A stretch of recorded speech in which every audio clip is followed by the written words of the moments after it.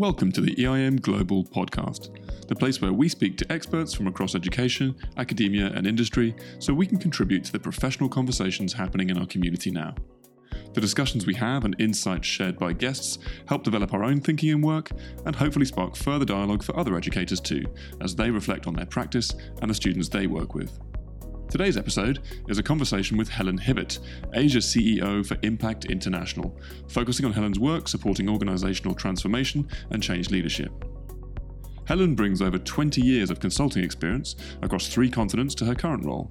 She is deeply committed to transforming organisations for the better through individual, team and executive development.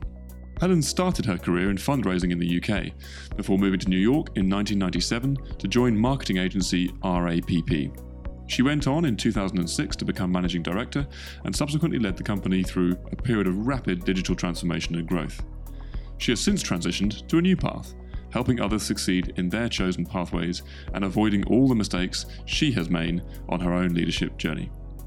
Helen moved to Singapore in 2011, to Shanghai in 2014, and subsequently to Tokyo in 2020, with her work ultimately culminating in her current post as Asia CEO.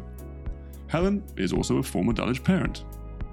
We get to talk about Helen's observations on change and the accelerating pace of it in the world today, the need for leaders to be truly authentic in their beliefs about the why of any change they lead, and the importance of change feeling personal as well as the risks posed by the digerati. So, for all that and more, let's jump into this episode right now.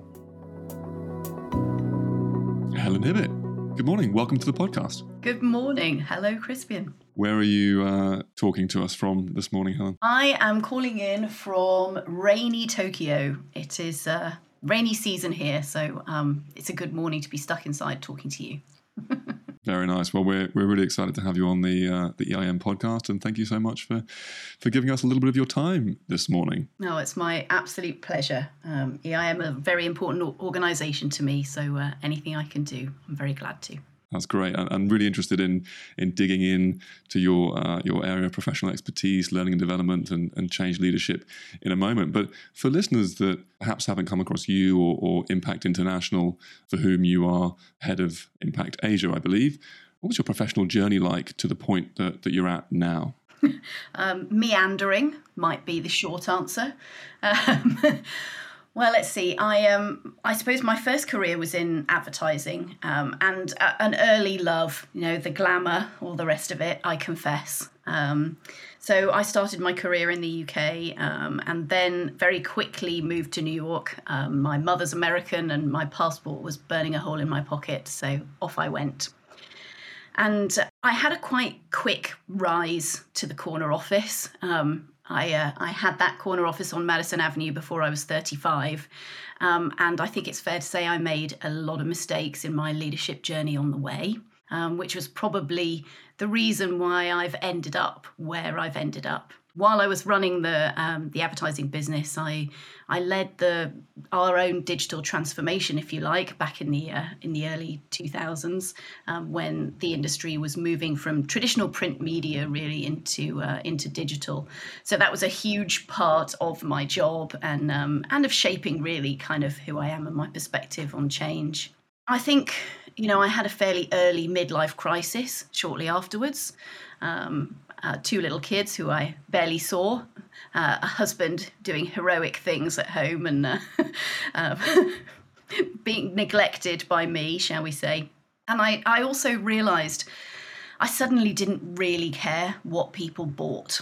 And actually what really interested me was the journey to management, to leadership, to doing something important and helping others make less mistakes than I'd made along the way. So I was lucky enough to work for a really great CEO who indulged me through this crisis and said, well, Helen, what job would you like to do? Because, I'm open. And so I said, right, well, I want to be your head of HR, which was, surprised him enormously. But it ended up being a brilliant move for me, and I was lucky to learn all about it in an industry that I was deeply familiar with, became qualified as an executive coach, and ended up in a board position in the advertising industry as a result. And then started our our Asia journey, shall we say, the travel bug bit. As the kids were sort of getting 9 and 10, we wanted them not to just have one geographical experience of the world. And so we moved to Singapore and then Shanghai. And my time in the advertising industry naturally came to an end. And I'm very happy to say Impact International, the company I work for now, found me about 7 years ago. And it felt like it was the job that was tailor-made for me, because it's client-facing, something I've done in my whole career, but in a space that I am now deeply, deeply committed to. Such an interesting journey, and I think it's one of the things we talk to a lot about with our students, I suppose, the kind of the rapidly changing world. And you and I were chatting about this before we actually jumped on the recording today itself. But of course, what that means is that the skill sets that we need to navigate that change, of course, are also evolving quite quickly in some respects, I think. So I'm really interested in the work that you're doing with Impact International. I know that Impact International works across multiple sectors, but as you said at the beginning, EIM and the education sector is something that you're also particularly interested in. So what is it that I suppose especially interests you or inspires you to bring that knowledge and expertise to the education sector and leaders that work across that? Well, I suppose there's an inevitability to it. My dad was a teacher, so I was marinated in it from a very young age. I think for me, it's the very potential for change that children and adults seeking change and learning embody. So that is thrilling to me. I really believe like learning is change. And change is learning. It's the same thing to me. If we're, in the process of change, really all we're doing is learning to do different things or doing things differently. So they are one and the same. But, in the education space, I think it's just a deep belief that each generation can improve on the next as well. And so that grips me. I think it was interesting, as you said a few moments ago, that you were actually leading in your advertising career that digital transformation, as early as the kind of early 2000s. And I think sometimes it's easy for us to think very much in the present about, digital transformation is a thing of today. And we hear about, all the technologies that are around today, whether it's blockchain and AI, machine learning, et cetera, et cetera.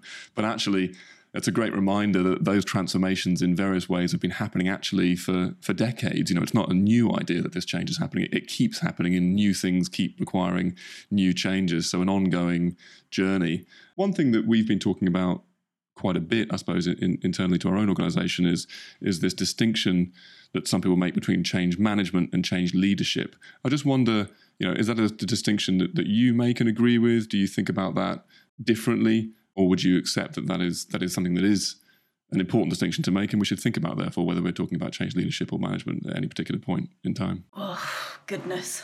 How long have you got, Crispian?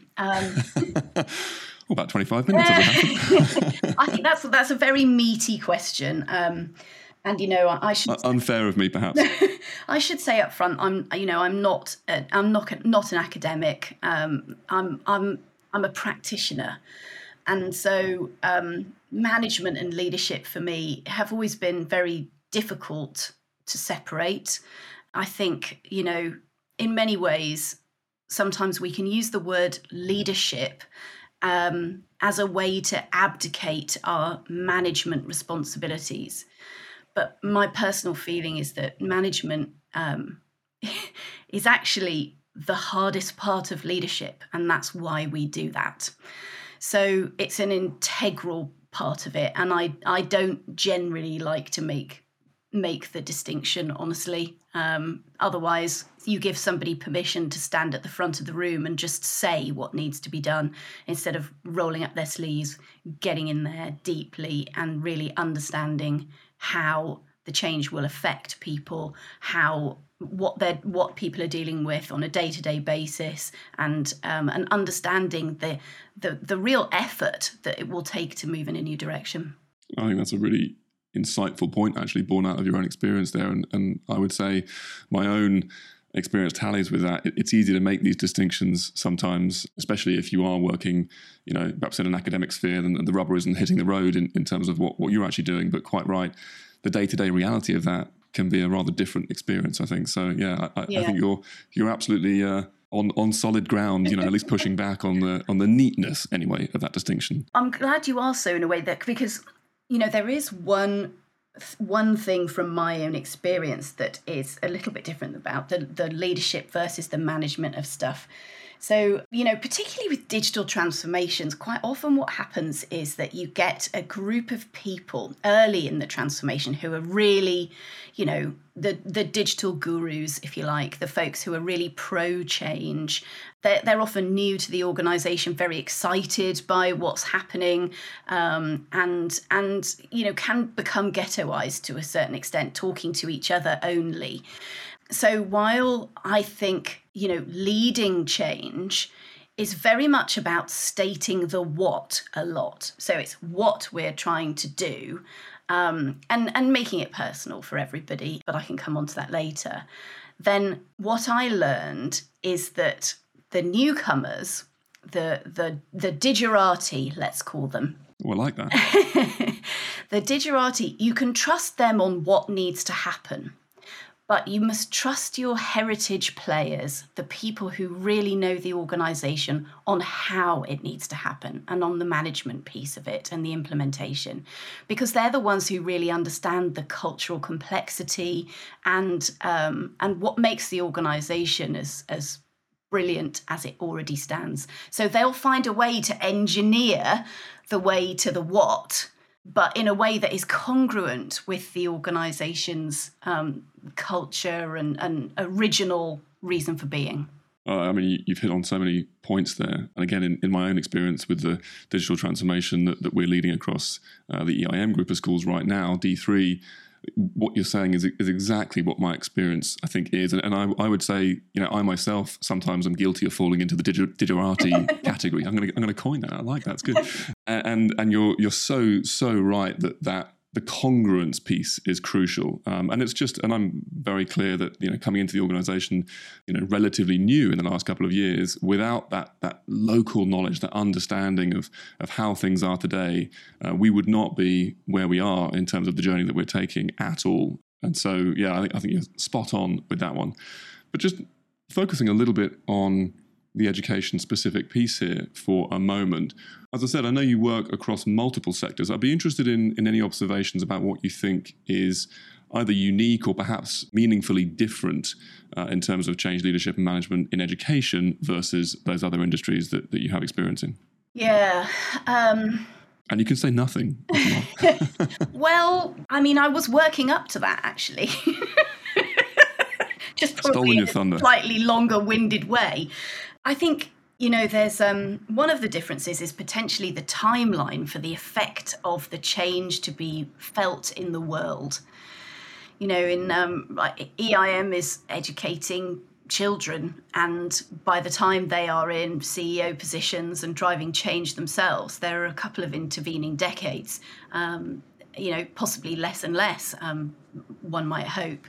But I think there's potentially a difference in timeline which might affect motivation of those leading or managing change, because, as I'm sure you know, one of the hardest things is how long it takes. It's always longer than you ever expect. So that was one reflection I had, and I suppose the other one is.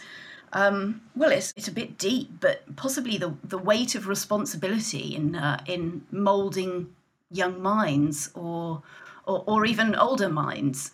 In many other change efforts, it's about capitalising on something in a marketplace, usually in order to make more money.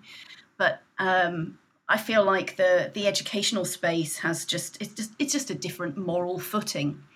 The place where we are finding it congruent with our other organisations is actually in the sustainability space. So that all of a sudden is becoming, as a moral imperative in the same way as the moral responsibility of shaping young minds.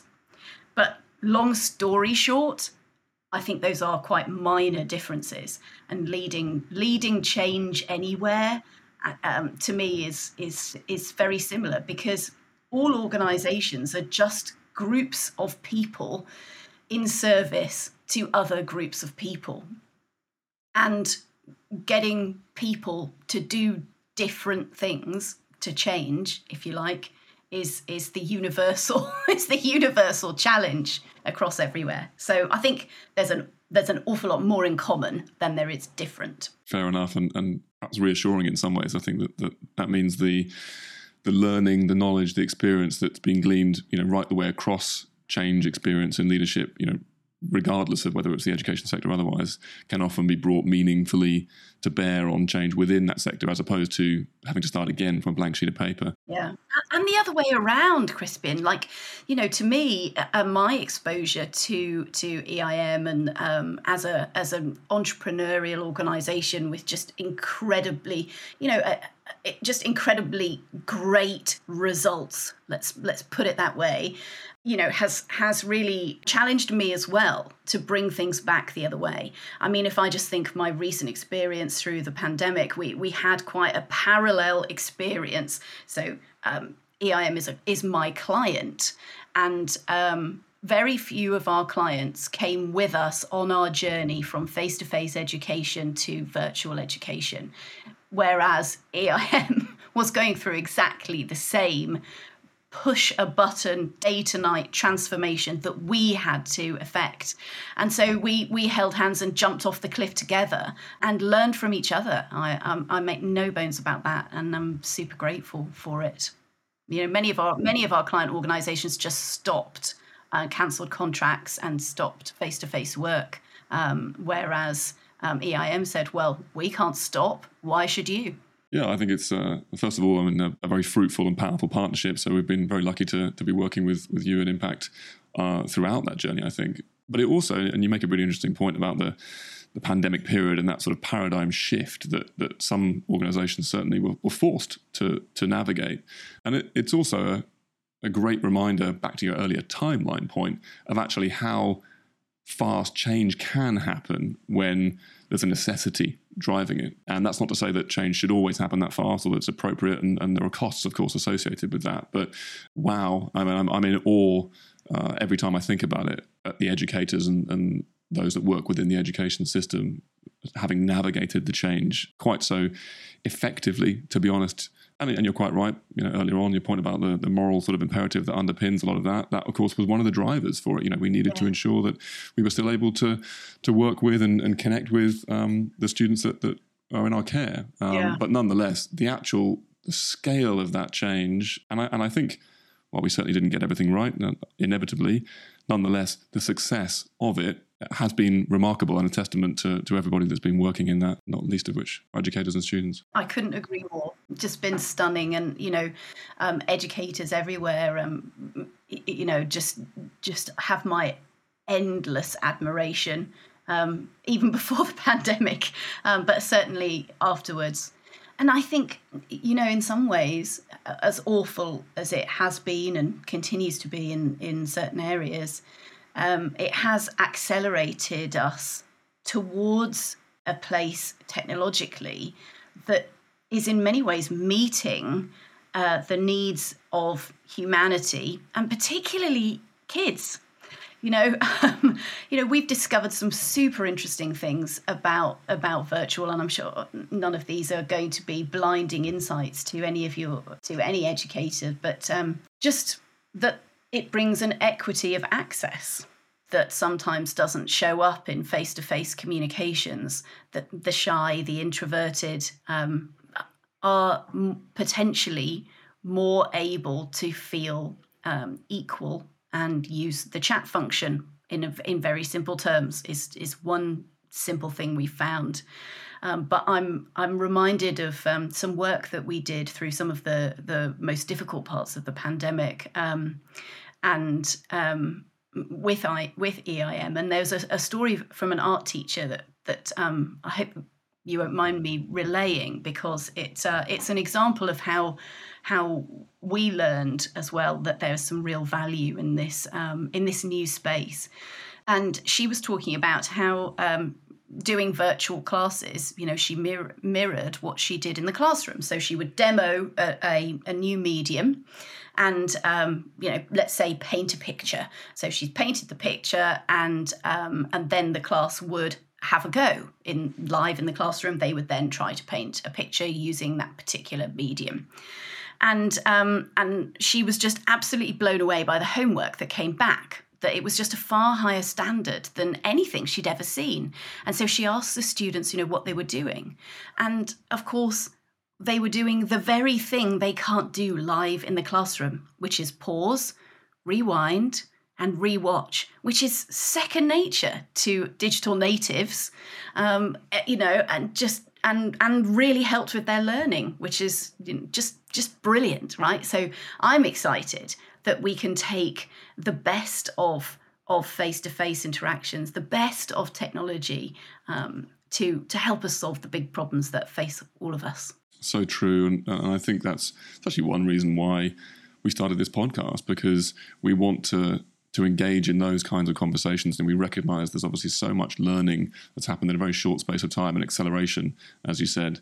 And of course, not all of that was as expected. Not all of it will be applicable as we hopefully move into a sort of post-pandemic period where schools are open again and face-to-face experiences obviously are back on the table. But the question for us, I think, and the one that I'm excited about getting into is, well, okay, what did we learn from the online experience, and what is most valuable that is an advantage such that, from a learning design perspective, we can use these different tools now once we realise the toolkit's maybe a little bit bigger than it perhaps was pre-pandemic. And of course, how long it might have taken us to all have had those experiences where we realise the toolkit is that much bigger now. And to be fair, even some of the technology itself has obviously developed rapidly during that period. So your earlier point about, the planning and assumptions that were being made about teaching in an online environment, mirroring effectively what was happening in the face-to-face world, and that just turning out in some cases not to be true. And that some of that was negative, of course, and some of it was actually potentially positive as well. And the point about students being able to use chat and so on is top of mind there. So I think that's absolutely spot on. Moving slightly off the sort of digital transformation piece in the pandemic and just thinking about change leadership in general, what approaches from your experience do you think are particularly useful or beneficial to leaders, to leaders in a school environment when leading change? Well, I think if you'll allow me, Crispy, and this is probably where I would say I don't actually think that the stuff that's really useful is that different from one organisation to the next. And like I say, I'm a practitioner. I'm a roll my sleeves up person, and I'm above all, I work with software, and by that I mean people. So that's my bias, if you like, and so my answer is definitely coming from that space. But for me, like, creating effective change is all about making it personal, and that goes two ways. So the first and probably the most important foundation is for yourself as the leader of that change. Like, why do you want that change? And this is because if there's any insincerity in it, everyone will smell it a mile off. And so you've really got to interrogate that as a leader. Why do you want this change? And I use the word interrogate and mean it. It's a deep, long process, and you need to come up with the million different reasons, the million different angles, the downstream implications, everything that you can think of, because the next step, which is making it personal for everyone else, will call on all of that work. So it's a really, really important first step. You really have to make it really real for yourself. Why do you want it? And it just allows you to speak and operate from a position of authenticity, which is, I think, a prerequisite for effective change. And then you have to make it personal for everyone else. And this is why it takes so long. So yes, the leadership team, yes, the posters go up, all of those things, but it's department meetings, it's cross-functional project team meetings, it is individual team meetings. And in all of those, you're listening more than you're talking. You're listening for the objections. You're listening for the mud in the street. What's the real situation that people are encountering? Because we can never ever really know. And it's deep consultative selling. Honestly, is a huge part of the process. And as any good consultative salesperson will tell you, it's an awful lot more about listening than it is about talking. It's about asking good questions and really listening hard to the answers. And it's only by doing that you can tailor the mission to everybody's individual, to what they want out of their work, out of their lives. So those really are my big mantras when I have to lead change, which is most of the time, truth be told. So interesting, Helen. And I think the personal or the personalization point that you make is hugely important there. But one of the challenges I think with that is that obviously when you're talking about change at scale, it's hard for each leader to be involved, to be in every one of those conversations. And that face-to-face thing can be very powerful, but quite difficult practically in some cases, especially, of course, during a pandemic period and everyone being forced to move online and so on. So I'm just wondering, do you see, and you mentioned a couple of examples of this earlier on, but do you see technology as a force actually that can support that personalization, support that maybe empathy building, if that's the right word, across these sorts of environments when change at this scale is underway? Absolutely, yes. In fact, we're experimenting very specifically with change at scale using technology.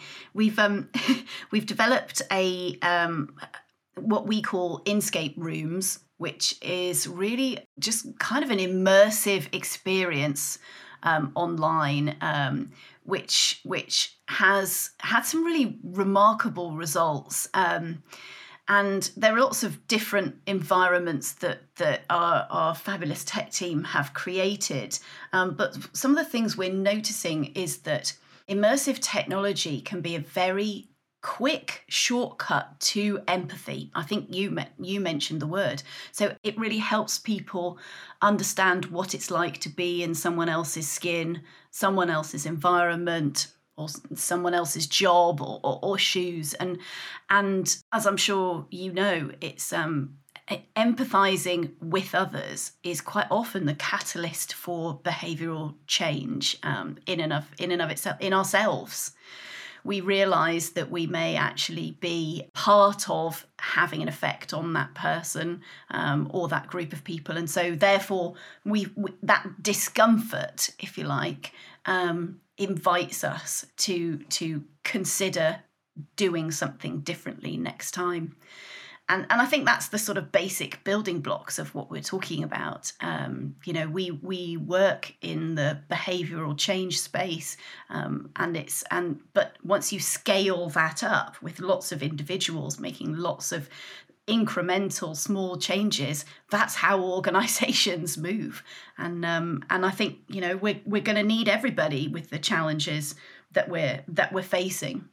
I also think the other piece about scale is that,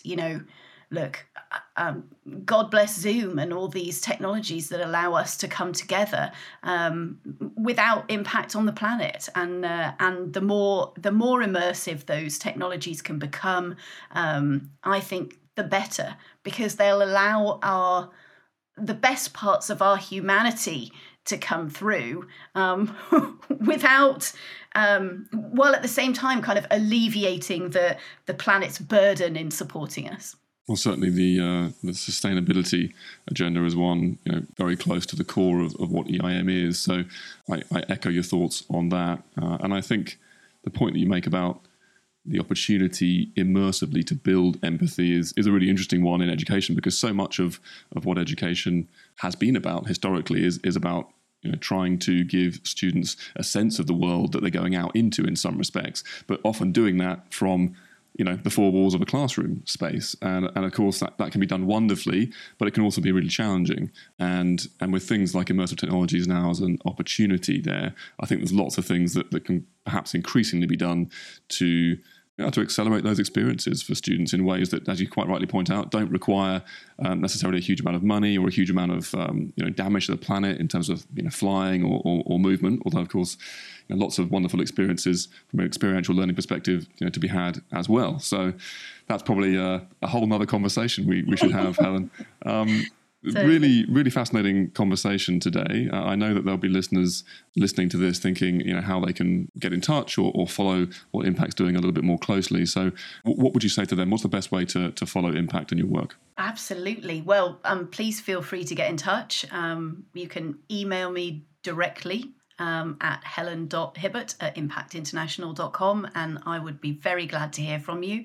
Also on our website, impactinternational.com, you can sign up for our regular communication, if you like, which is called In Good Company, and it's a brilliant roundup of short stories and insights from our adult education world and the world of experiential learning, and there's always some good stuff in there, so please do feel free to sign up for that. Otherwise I can connect you directly. Fabulous, and we'll put that in the show notes as well, Helen, so anybody that wants to follow that is able to fairly straightforwardly.